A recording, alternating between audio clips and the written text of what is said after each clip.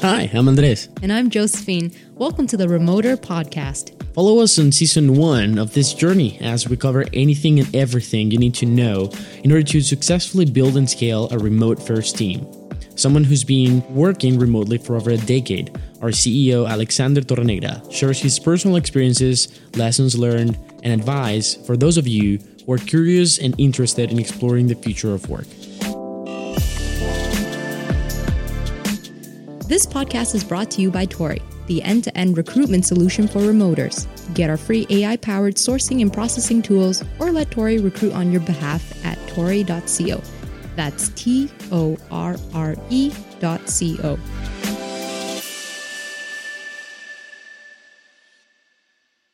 Thank you for tuning into a new episode of our podcast. In this chapter, Josephine, we're going to be talking about what happens after you've done everything else well, after you've done your personal branding, right? After your structured remote team processes and culture, after everything is in place and you're ready to start hiring, you're ready to start growing your team. How do you do that little but very important last step, which is extending an offer to a remote team member? So my question for you, Josephine, is how do you feel when we extended the offer to you? Did we do well? So yeah, I thought you guys did it really well. So basically what happened was I jumped on a call with Alex and Andreas, and they went through the housekeeping of all I needed to know about the job and what the next steps were. And Alex told me that I wouldn't be receiving necessarily a letter of employment and that I was going to be receiving a contract. But he gave me that heads up because I was actually thinking about that. I've been receiving letters for my previous jobs. So when I heard that, I won't be getting a letter. But then he explained, like, in the States, you follow the contracts and whatnot. It made a lot more sense to me. And it was a very clear process, all in all. Well, that's actually very important. And I'd love for you guys, our listeners, to learn more about it in this chapter. Alex, you have been hiring people from many different cultures. I want to know if there is a significant difference working and hiring and extending an offer to different cultures. I think that for most companies, as they get to know a candidate, and for most candidates, as they get to know a company, they are open to everything. They don't know what they're getting into, so nothing is a surprise. On that process, in many instances, the discovery effort falls apart. The person realizes, they're not a good fit for me. In most cases, the company decides, well, this is potentially a good candidate, not the best candidate, or this person is just weird for our standards, whatever it is, right? But when you go down the road all the way to the offer, the moment you make the offer, then there are rules that are potentially expected to be followed. That's the first time in the recruiting process where people have clear expectations of something, of how something should work. Okay. And most of those expectations come from their environment and the way in which either A, they have received offers in the past, or B, potentially more importantly, the way in which their colleagues, their friends, their teammates, their college mates have received offers as well. So it's a cultural kind of thing. Yeah, but it happens that in different cultures is quite different. For example, in the US, there is usually not an agreement signed that says that you are an employee of the company. So there's no contract? There is no contract. Okay. You get a job offer letter. Right. And that letter states the details of the contract. And there is there are some templates on that, but it can vary a lot from company to company. You expect that letter. That's where the details of the job opening are. But what about if you get fired for unfair reasons? Well, it's in the US. I'm not an attorney, but in the US, it's common law, right? So it's more about what was the spirit of the conversation, what were the details of the offer letter and such, and you have to prove that, and that's it. In other countries, there is no job offer letter. The offer is in many instances verbal. And then you move on to actually sign an employment contract with the individual where all of the details are spelled out. And if there is an issue, then you go back to that contract that was actually signed. So both sides agree to it, whereas in the U.S., the company kind of dictates. Here it is. Take it or leave it. Well, you can negotiate it, I guess. Well, no, I think in the US do as well. I mean, this is the offer letter and take it or leave it. There is always negotiation. I think that you can find that in both places. But in one, you're expecting an offer letter. If let's say you're based out of anywhere on earth and you're other than the US and you're recruiting a person in the US and you're making an offer and you don't send an offer letter to that person is going to feel like, okay, something is not right here because these conversations should come with an offer letter that you're not sending me, right? Right. On the other hand, most countries in Latin America work this way. If you make an offer to someone and you don't follow up by signing a contract, the person is going to think, well, something is wrong here because a contract should have been signed, right? So it's important to keep those expectations clear. And by the way, if you don't know what the expectations are, you need to tell the person, this is how the process works in our company. That's on the technicality side. Then there are other cultural subtleness to keep into account. Not long ago, I was recruiting for the first time an Indian member to our team from India, Okay. an intern.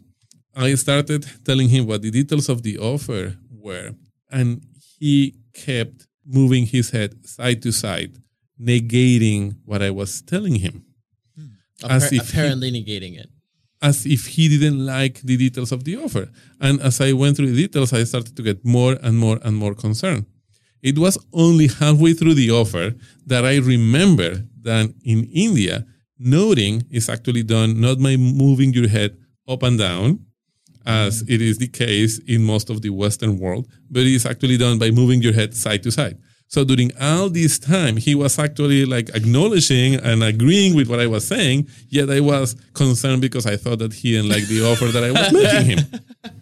Now, I don't know if it's only India, if it's only a portion of India, if it's really side to side or sideways, or like, I honestly don't know. So my apologies to all of the people that I might be offending culturally. It's one of the things I had to learn. But even though now I've never been to India, it's one of the places that I have to visit. I have it on my bucket list of places to go. Therefore, my ignorance. But just like that, there are many other things to keep into account when not only you are making an offer to someone, but eventually how that person ends up working with you and your team. Here's another one. I've been to Russia and I had members on my teams that were part or from countries that were part of the Soviet bloc back in the day. Expect them to like invite you to your house or something. I don't know. It's a random house hacking thought. Anyways, please go ahead. Yeah, it could work. I think I went to Russia before I had members of my team from that area. And I found that they were very serious people. Okay. I'm smiling all the time. Right? I try to smile. Oh, do you? Hmm? Do you? Not with you, but with everyone else, I do smile. And I smiled in Russia, and people didn't smile back. Right. And it became a pattern. I was driving through Russia doing the Mongol Rally. It's like a 10,000-mile drive from London to Ulaanbaatar in Mongolia. Really cool stuff. That's another episode probably. I was working remotely, by the way. Did you? Oh my God. A little bit. But did it work within the rally? Yeah, I mean, Kazakhstan has really good internet connectivity, by the way, out of all places. Yeah. Anyway, in Russia, people didn't smile. And I felt that they were just cold people and such. Years later, after some members of the team that we hired came from that culture, is that I learned that for many people in Russia, you only smile when there is something funny to smile about. Oh.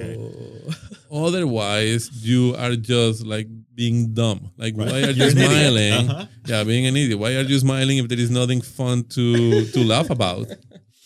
And that's yet another thing to keep in mind when you're working with people from all over the world. Lowest IQ guy in the room was always Alex in Russia. I think so. Yeah, I find that happens among Chinese too. If you just smile and laugh all the time, something must be wrong with you. Yeah. Now, by the way, please, again, my apologies. If you're listening to this podcast and I got it wrong, please correct me ASAP, because I do want to have my cultural knowledge clear. It might not be everyone from Russia. I mean, I cannot say that every person was serious in Russia. I had an amazing time in Chechnya, for example, with some people actually smiling back at me. And all over Russia, I had an amazing time. It's just that, I found that quite interesting. So the people you hired were also from places that maybe they don't smile that much. So you actually asked the people you hired, like, why don't you smile or something like that? How did it go? How did that? No, I told them. So the person that we hired was a little bit more like Americanized. But then I told him about my experience there, and then he explained it's because of this. Like, Oh, yeah. got it. It was just a simple question, and you learn a lot. So you're a startup founder and you want to hire someone from India or Georgia or whatever, and you have no idea where to start, how to do it. Is there any kind of like service that helps you with like that, or what would you suggest? Not that I know, but I think that it's easy for me to say be explicit, right? But there are so many things that we take for granted, like up Like and down nodding. your head, right? that you wouldn't think like, by the way, this is how we accept. respond. We accept by saying yes, I accept. Or That we respond in an affirmative way by moving our head up and down, right? Like you don't get into that level of detail. So I think more than setting expectations clear is about being open to ask questions. If there is something that feels out of place, something that doesn't work, you as the leader, you need to lead by example, asking the person, why are you doing that, right? Or this doesn't feel right, why is that? And you need to teach people also to be open about asking those questions so that they feel that it's not that they are the crazy ones. Yeah. It's just that there might be different expectations. I think it's important to have the open the conversation, right? And at the beginning of the process, be like, okay, so this is what we're gonna do. This is how this works. But it's the first time we're hiring for someone in Georgia or India or whatever. Please excuse us if there's something that's missing, and do let us know if you feel like we should pay attention to something. I don't know. I mean, I think it's important to open that conversation as soon as you start the process with a potential employee. Yep. And also tell the person, by the way, and when we see that you're doing something that for us doesn't feel right, we are going to let you know. Yeah. And in that moment, though, I mean, this is a very exciting and anxious moment. I mean, you're giving somebody a job. Maybe this is their dream job. So they might respond in a way that you're not expecting, whether it's cultural or individual. Yep, indeed. I mean, there are some companies, for example, where chewing and opening your mouth, it's okay. Right. There are some cultures where that's definitely a no. So also like knowing that you have to ask, you have to be open about what makes you feel good and what doesn't make you feel good and what's acceptable or not, and also being open to changing your standards to accommodate the standards of other people is important. Pay attention to those little details and try to see how you can fit. And next time someone's nodding sideways instead of up and down, think twice, because he might be saying yes and not no. No, right? No.